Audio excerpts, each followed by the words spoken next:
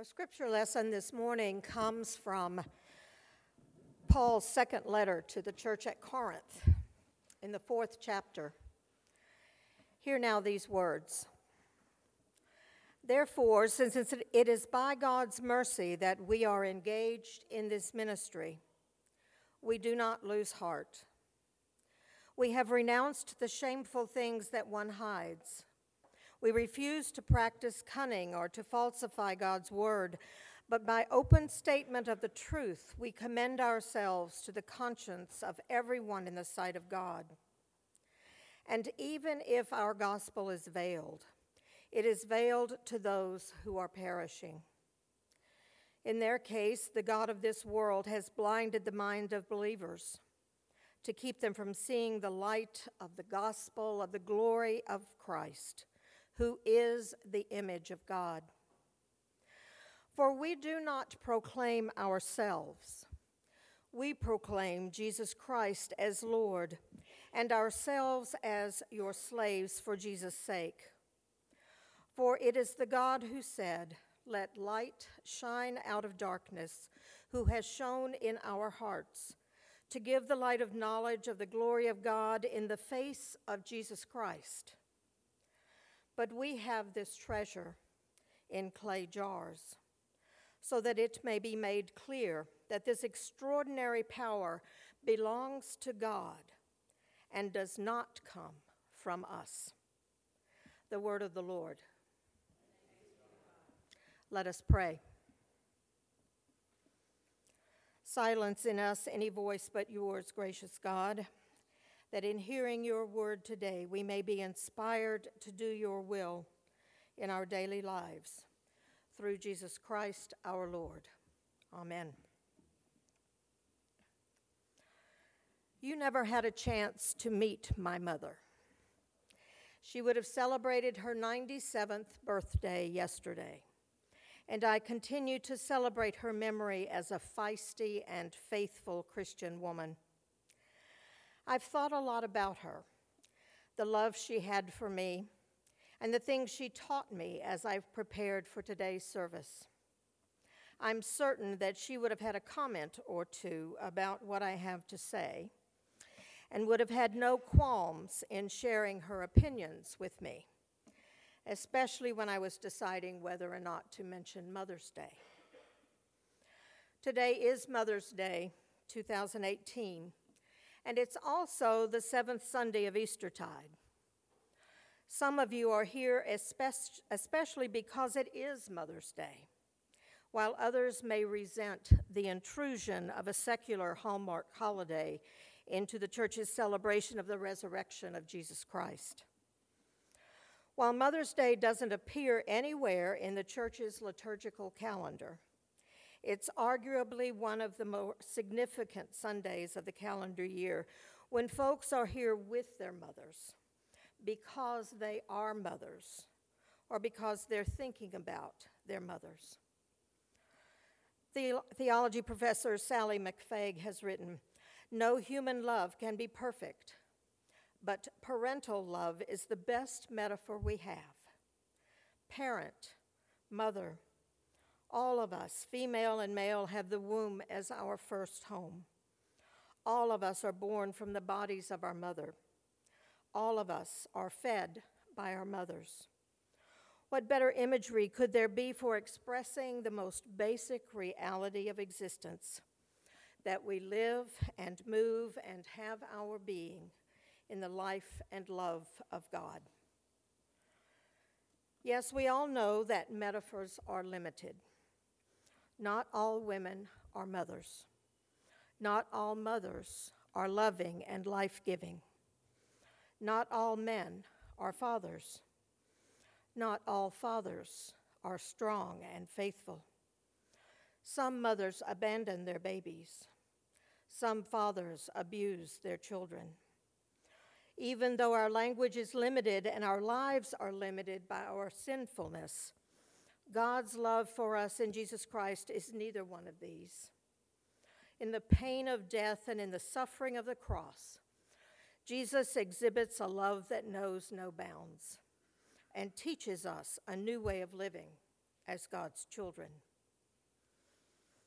The Apostle Paul's comments about ministry and glory come within the context of his second letter to the church at Corinth. He's concerned about the integrity of the Christian message as he understands it, as well as about rival Christian preachers who sought to discredit him and run him down. Though his reputation was at stake, Paul spoke against those who taught an understanding of Christianity which led people back into a form of Judaism. Just as they could not really see God's glow on Moses' face then, so they could not see God's glow in Paul's time when they heard Moses read. According to Paul, we can only see what the scriptures are about and really see God's glory as it permanently shines in the person of Jesus Christ. The more we look at the divine glow in Jesus, the more our lives will carry that same glow in terms of our love of God and our compassion for others.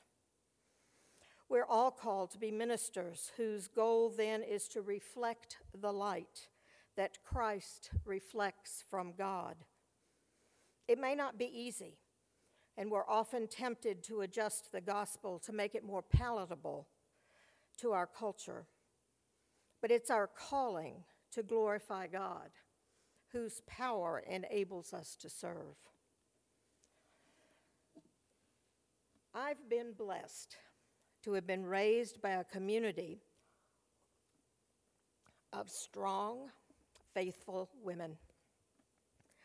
They mothered me and nurtured me, though only one actually birthed me.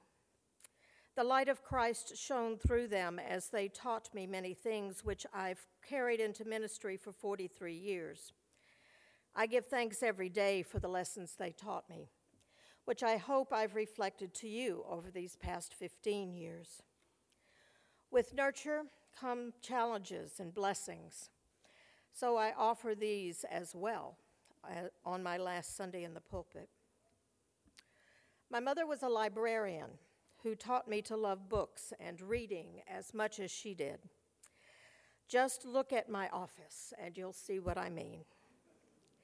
She taught me to listen carefully, to think critically, and to ask questions thoughtfully of the people I met in person, as well as through their writing.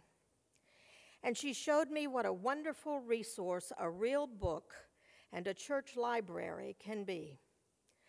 She set the pattern for our family of being at the church whenever the doors were open, and she modeled her faith through quiet acts of kindness. She taught the 2- and 3-year-olds in our church and didn't retire until she was 80 because she loved them, and she took seriously the vow to help them grow up in the knowledge and love of Jesus Christ.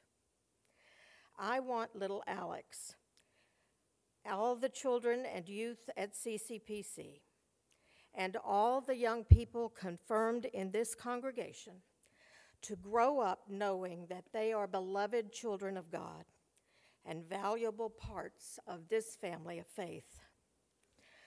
I pray that they will thrive in a church that is transformed by the power of God's love, where those around them love each other as Christ loves each of them, unconditionally.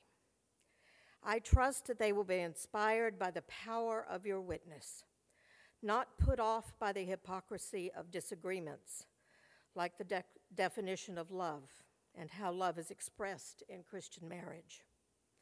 And I challenge each of you, even those who have been there and done that, to teach them so that they can share the love that they experience here with other people, with the bully in their school, with the homeless youth of the District of Columbia, the orphans of Shikoho, so that they will know that they too are loved, no matter what their circumstances, and will all be irresistibly drawn into Christ's church. So, if you haven't visited CCPC's library, look for it on the first floor, down the hall from Chadsey Hall. Find a book to encourage your spiritual journey this summer and check it out. And don't forget to sign up downstairs to help teach a class of little ones this summer. You'll be richer for your efforts. My mother's mother, my grandmother Lauderdale, modeled for me how to read the Bible every day. One of my earliest memories is waking before dawn, an unusual occurrence for me, and following the light of her reading lamp at the kitchen table to find her reading her Bible and devotion book. She penciled the date and her thoughts about what she was reading in the margin of her well-used Bible, a book that I still have and in which I find comfort and inspiration to this day. I can't say that I read the Bible before dawn, but I do read something every day. If that discipline is not one of yours, I challenge you to take up your Bible off the shelf and dust it off, or open it on your phone. Yes, you can get it there. And open it to explore the Word of God. Don't start with Leviticus, but start. Open your heart with the psalmist and sing praises. Explore the stories of the people of Israel through the Torah, or the development of the early church, beginning with its birth in the New Testament. Immerse yourself in the teachings of Jesus, and let the light of Christ illumine your life. So, read the Bible to yourself, to your children, to your grandchildren, and let the Word of God enlighten your life. My Aunt Isabel believed in and practiced extravagant hospitality.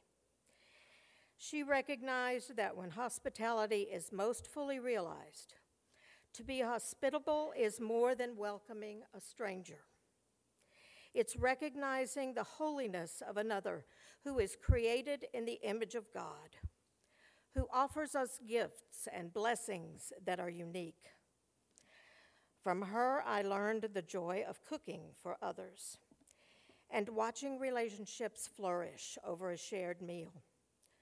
Together, we prepared and served luncheons and dinners, organized potlucks, oversaw traditional wedding receptions with hundreds of tea sandwiches, mints to match the bride's colors, and wedding punch that matched as well. She shared her conviction and her recipes, as Chef Jerry Gudis has. But more importantly, she taught me that community is a gift from God, to be communicated and nurtured through opportunities for spiritual growth in worship and study together, and relational nourishment through fellowship and food.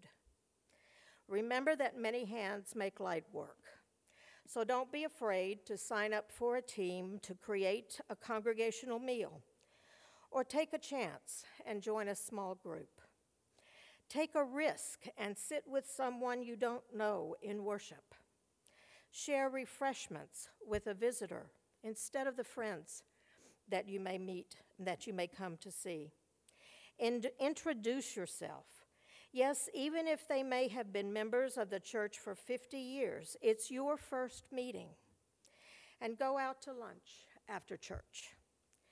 Be intentional to really connect with each other and to deepen your relationships with one another. My great-grandmother King was a courageous, elegant, no-nonsense woman. She came to the United States when she was 6 on a wooden ship and lived to see men walk on the moon before she died at age 101. She always listened intently as I shared a problem, but then pointed out that I had the answer within me. You know what you have to do, she'd say matter-of-factly. She taught me how to stand firm for the implications of Christ's teachings, to love in the face of hardship, and recognized that the Christ whom Paul preached was largely unpopular and controversial because he made a lot of claims that people didn't like. At the same time, she affirmed his sacrificial love and sought to learn from his life how to live no matter how many hardships life might bring. I heard her words when the late Reverend Dr. James Cone, revered liberation theologian and passionate civil rights activist, spoke to a group gathered here in D.C. in April of last year to hear him speak about his book, The Cross and the Lynching Tree. He also didn't pull any punches when he said, "It's a miracle that Afro-Americans didn't hate white people." Those in the audience squirmed at the truth which he spoke so plainly. In the question and answer period that follows, he was asked sincerely, "What do we do? It's too hard, too big, too difficult." Cone paused and said, "You know what you need to do. The question is, are you willing to do it? Are you willing to pay the price that will be required to bring about justice to those who have been long denied?" I think he was talking about discipleship, the work of the disciples of Jesus Christ. It's who we are. It's what we do. It's how we respond to the gracious love of God, and it's not a dirty word. It calls us to live in this world with energy, enthusiasm, imagination, and love, which God has given us to build up the body of Christ and to serve the needs of our hurting world, which God loves so much.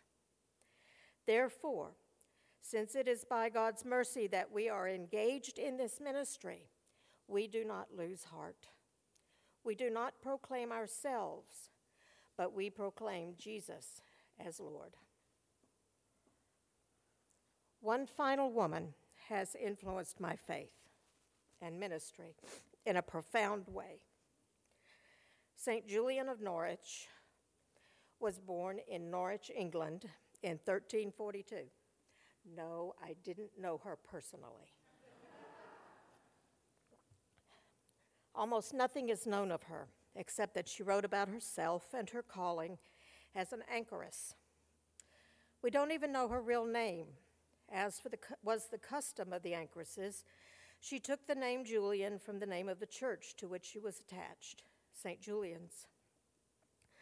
During a second illness at age 30, a serious illness at age 30, she received 16 dramatic revelations of the love of God and called these revelations showings. Julian was, in effect, a hermit who withdrew from society in order to devote herself completely to prayer and contemplation. She could see the altar and receive communion through an opening in the church's wall, but otherwise she never left her tiny room in the wall of the church. Norwich was a bustling city, and Julian's spirituality was born and nurtured in the middle of it. So she decided not to forget or to ignore its existence. She asked for a window in her anchor hold, and she listened to tales of the world's woes, dispensed what comfort she could, and shared God's love with those who came to her. I think some people wonder if I'm a Protestant nun. Children have asked me where my bed is, since I must sleep at the church. In reality, contemplating the life and words of St. Julian have given me balance, challenge, and peace over these years. She wrote in her book, Showing, "And so the good Lord answered to all these questions and doubts which I could raise, saying most comfortingly, I may make all things well, and I can make all things well, and I shall make all things well, and I will make all things well. And you will see yourself that every kind of thing will be well." In these words, God wishes us to be enclosed in rest and peace. Reading about Julian's optimism, I'm encouraged to see more clearly that pain is quelled by love and that we are enabled to trust in the providence of a gracious God. It is all in the choosing. It is all in the asking. May we all choose life over and over again. All shall be well. I pray that you will find a balance in your spiritual journey between prayer, worship, and study, and an active ministry of justice in the world, so that you do not lose heart, and all will be well. So it is appropriate to celebrate Mother's Day in the church. I think it is when we touch some of the deepest truths of our religious tradition, and when we're reminded of the most powerful gift that any mother can give, the knowledge that we are loved unconditionally. I trust that you too have strong women in your life who have taught you and nurtured you, and whom you celebrate this day. What we have seen in part in these mothers' love, we see fully in the love of God. May the light of the knowledge of the love of God, which shines in the face of Jesus Christ, shine through you into the world. Amen.